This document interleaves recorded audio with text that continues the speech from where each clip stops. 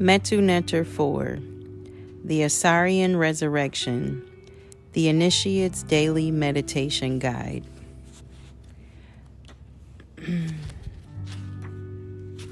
Part 2, Chapter 5, beginning on page 91. Work to be formed February 21st to March 20th. Northern Hemisphere, Southern Hemisphere, August 21st to September 20th. The Law of Amen. Neter 0 of the Pout. 0:100A. We experience the influence of the Neter Amen as the desire for peace. This desire can only be satisfied through the law of Amen. The goal of Amen's law is to nurture peace through the understanding and experience that is our natural response to challenges. 0:101A. There are aspects of our being that can be perceived: the physical body, emotions, sensations, thoughts, and consciousness. There is another aspect of our being that is imperceptible. Amen was the word that the ancient Egyptians used to denote this aspect of man's and God's being.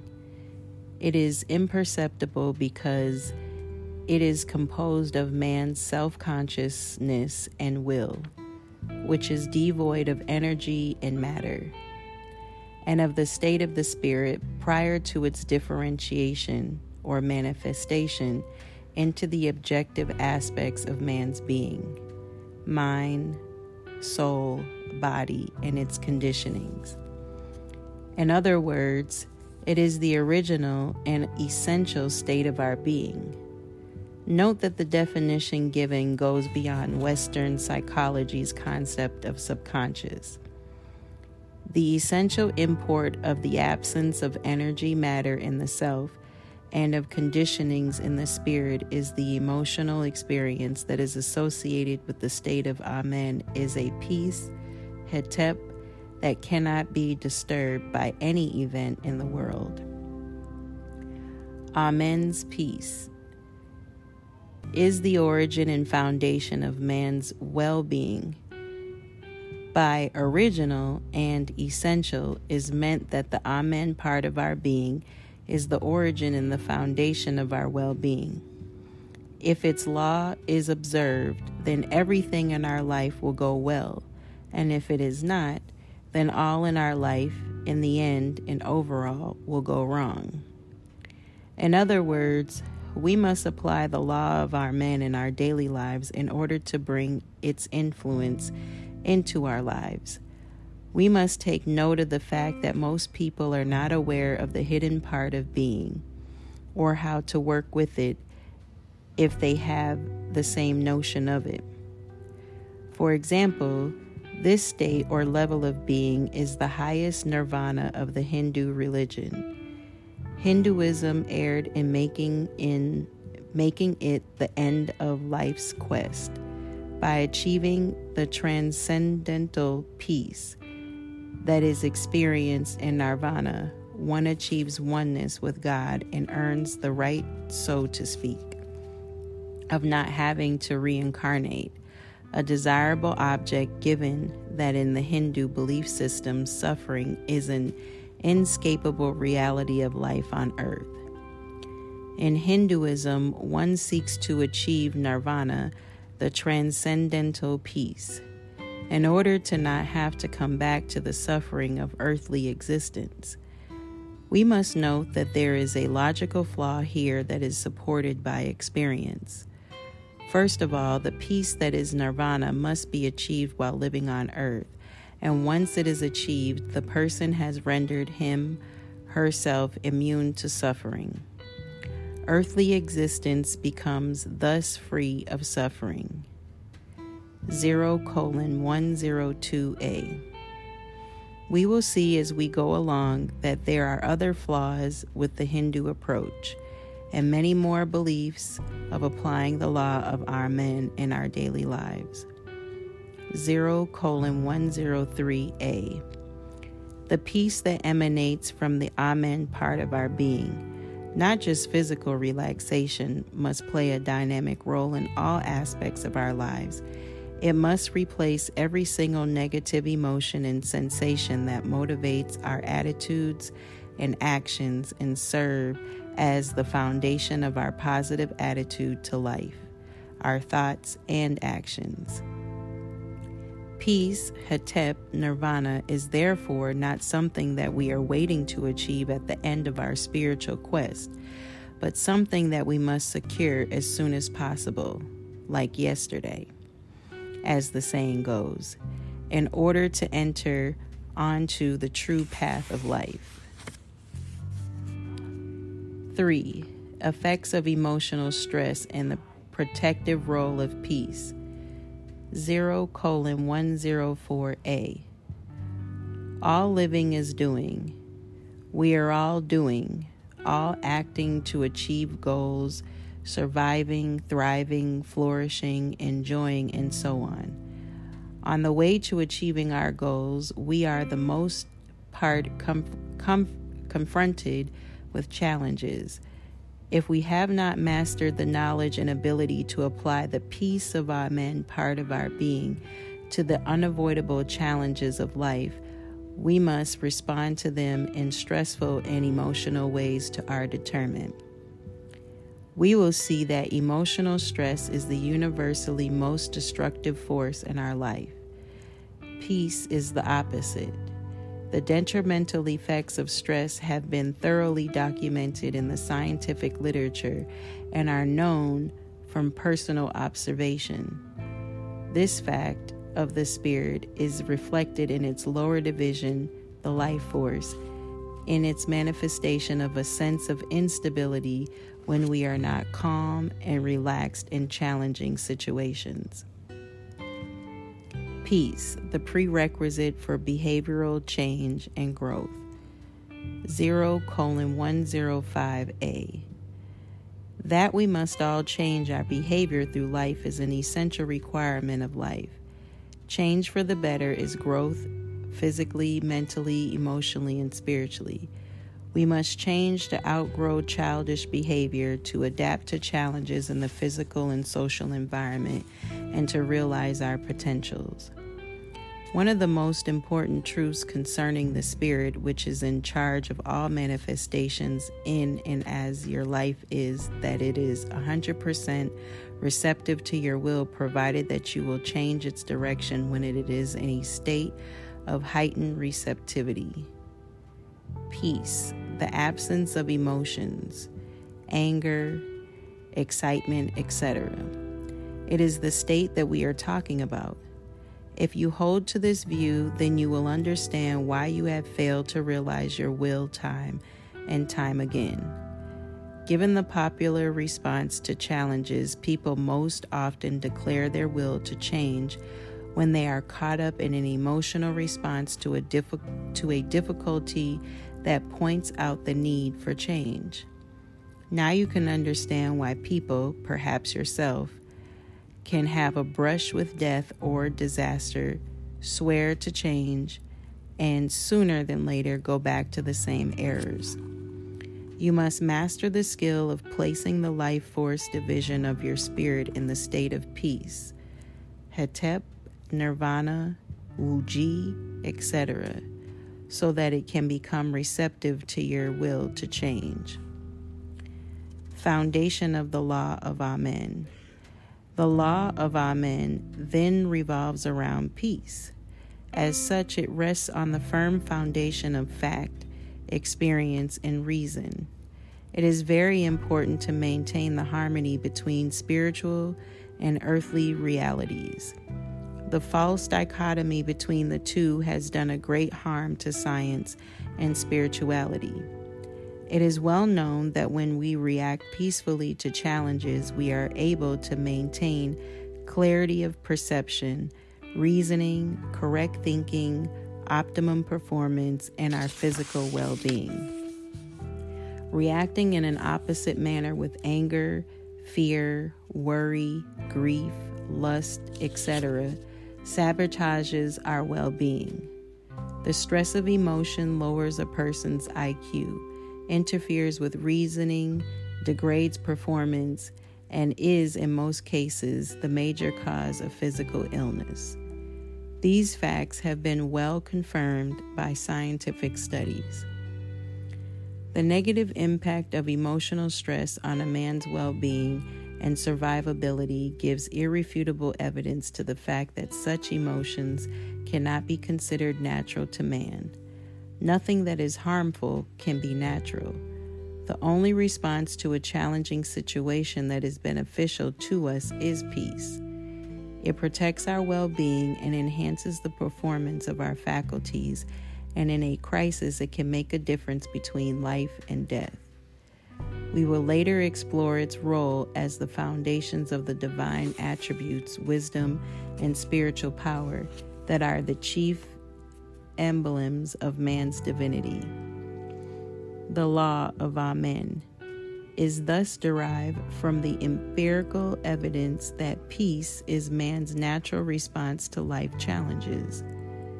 Peace challenge and the development of the brain and intelligence. 0:106a. A deeper look into the science of psychobiology shows that peace is essential to the development of the higher brain centers, morality, and intelligence. In reality, man has 4 brains. 1, the oldest, smallest, and most primitive brain is the reptilian brain, which is located at the base of the brain. Through it, we are influenced to manifest behavior that dominates the life of reptiles. 2, above it is the mammalian brain that influences us to manifest behavior that dominates the life of beasts. There are the instinctive drives for feeding, fight, or flight survival, and procreation.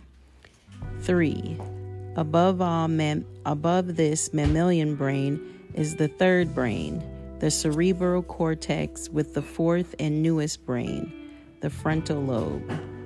These 2 higher structures have the responsibility of modulating inappropriate behavior of the 2 lower brains through the use of information and the will. We must take note that the fact that the 2 sets of brains, the 2 animalistic and the other 2 representing man's qualities, are joined through the 3rd element, external challenge. Although the 2 lower brains make an important contribution to man's survival, their scope of action falls short of man's needs and capabilities. The use of brute force and aggression to achieve ends or to right a wrong, for example, must be transcended in man's world. Therefore, the impulses of the lower brain must be modulated by the higher brain centers. This is well known to psychologists. What, however, is not well known is the fact that if the higher brains fail to do their jobs, events set in motion by the uncurbed lower brains will damage the higher brains.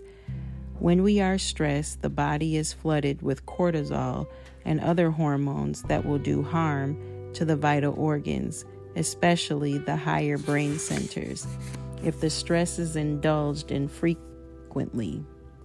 This is exactly what has happened to the majority of people in the world.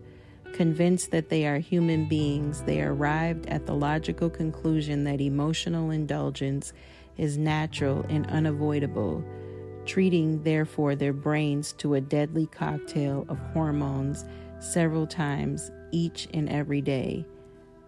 From time immemorial, man's well-being has been challenged by natural forces, earthquakes, volcanic eruptions, hurricanes, famine, epidemics, etc., and by his own humanity, crime, wars, fear-mongering, economic injustice and exploitation, etc. It is the nature of the lower brain to react in such situations in an emotional, stressful manner, and it is the function of the higher brain to replace the stress response with peace to prevent hormonal damage to the body. But for the most part, people have not received the truths that would have enabled their higher brain centers to program a peaceful, unstressed reaction to the challenges. On the contrary, they have been continuously bombarded with information that promotes the supremacy of the lower brains over the higher ones, to wit, the idea that man is a human being. We must further note that nature has provided for man to be punished for not responding to life's challenges in a manner that overrides the animal brains, the dwarfing and damaging of his higher brains and well-being. 0:107a. We must keep in mind that challenges in life cannot be avoided or eliminated, and that is why we have been endowed with the ability to react in a positive manner to them. We must also keep in mind that the reason that challenges cannot be avoided or eliminated in life is because they are necessary for the development of the brain and for spiritual growth. We are surrounded with many examples from similar areas of life. You cannot develop and strengthen the physical body without subjecting it to challenges, exercise, work, etc. The same applies to the mind in regards to the development of scholastic skills. Life challenges are similarly essential to spiritual growth. Because most people have not figured out the way to transcend emotions, especially suffering, they have concluded that peace and happiness are things to be secured through the avoidance or elimination of challenges, or they resign themselves into the unavoidability of emotional torment and injury. The ultimate logical conclusion from these facts is that not only should we not seek to avoid challenges in life, except those that arise from our own errors or stupidity, but we must welcome necessary challenges for the simple fact that the highest brain center, the frontal lobe, and other centers that are not yet fully understood, the pineal gland, for example, need the stimulus provided by external challenges for their development and for them to play their role in our spiritual evolution. Amen Ra. The word Amen is the common Egyptian word that denotes what is hidden, occulted, imperceptible, subconscious, etc. Ra is the Holy Spirit. Thus, Amen Ra addresses the fact that the Spirit dwells and operates outside of the sphere of consciousness. Incidentally, it answers with qualifications for the so-called subconscious mind of Western psychology. If we keep in mind that a person's spirit is imperceptible and is in charge of all manifestations in his or her life, and the facts that 1, its existence is unknown to most, and 2, its activities are carried out outside of consciousness and are thus beyond the direct control of the will, we can begin to gain some insight into the man's cause of problems in the world. First of all, most of us have been conditioned to identify the visible aspects of our being, the mind, thoughts, emotions, and the physical body as ourselves. We find it impossible or impractical to identify with, let alone rely on some invisible something, the spirit that someone has told us is in charge of our well-being.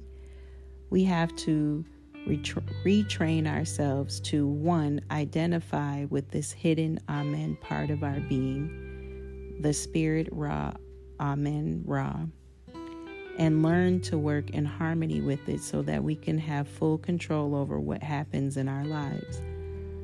Most religions devise ways to assist their followers to deal with the fact that the doer in man's life is hidden from her. Most religions made God the direct doer in man's life, removing thus all knowledge of the Spirit from the people's mind. This, however, did not remove the problem of relying on the unseen, as God falls into the same category. To bolster the uninitiated's reliance on God, the unseen, man has been taught to cultivate faith as a chief means of dealing with the greatest impediment of the Spirit's ability to manifest the goods in your life, doubt. But this too has its drawbacks. Faith is placing trust in what cannot be proven, and in this case, because God and or the Spirit, their doings cannot be perceived. Yet, there is an unperceivable aspect of nature that drives evidence of its existence and proof of its reliability through the perceivable things in the world to which it is linked. We are speaking of none other than the laws of nature. Gravity, for example, cannot be perceived, yet its existence has been proven through the mathematical relationships of the objects through which it operates. The same goes for many of the fundamental laws of nature. No one, for example, has perceived energy yet that has not stopped scientists from understanding its operation through mathematics, an equally abstract vehicle. 0:108a. The common denominator of all manifestation in as the world is activity, and all activities are governed by laws. It is law that gives to the world and life the order, regularity, predictability, and so on that makes the world and life possible. We have learned to place our trust in the law for all aspects of our physical existence. In walking, we place our weight onto the ground, which pushes back with equal force. Anything less, we will sink, and anything more, we will be thrown into the air. That there is an equal reaction to every action in the world of force is not something that we can apprehend with the senses. Nevertheless, we can speak intelligently about it and manipulate it. Engineering, electronics, physics, etc., through the law that it explains it. Law, therefore, is the nexus that connects the unperceivable world with the perceivable world. It is for this reason that the sages of Kemet taught that before any creative act occurred, even the establishment of the duality, positive-negative polarities, that underlies all units, law, ma'at, was established as the foundation upon which the world will rest. Law, therefore, and not belief or faith in what must guide man in his dealings in all aspects of his life, physical, emotional, mental, and spiritual. It is what will guarantee her success. Of course, reliance on God and not just the Spirit, as stated earlier, plays a major role in man's well-being. But man's union with God, it must be remembered, depends on man's observance of the laws of the Spirit. And here ends the reading on page 102.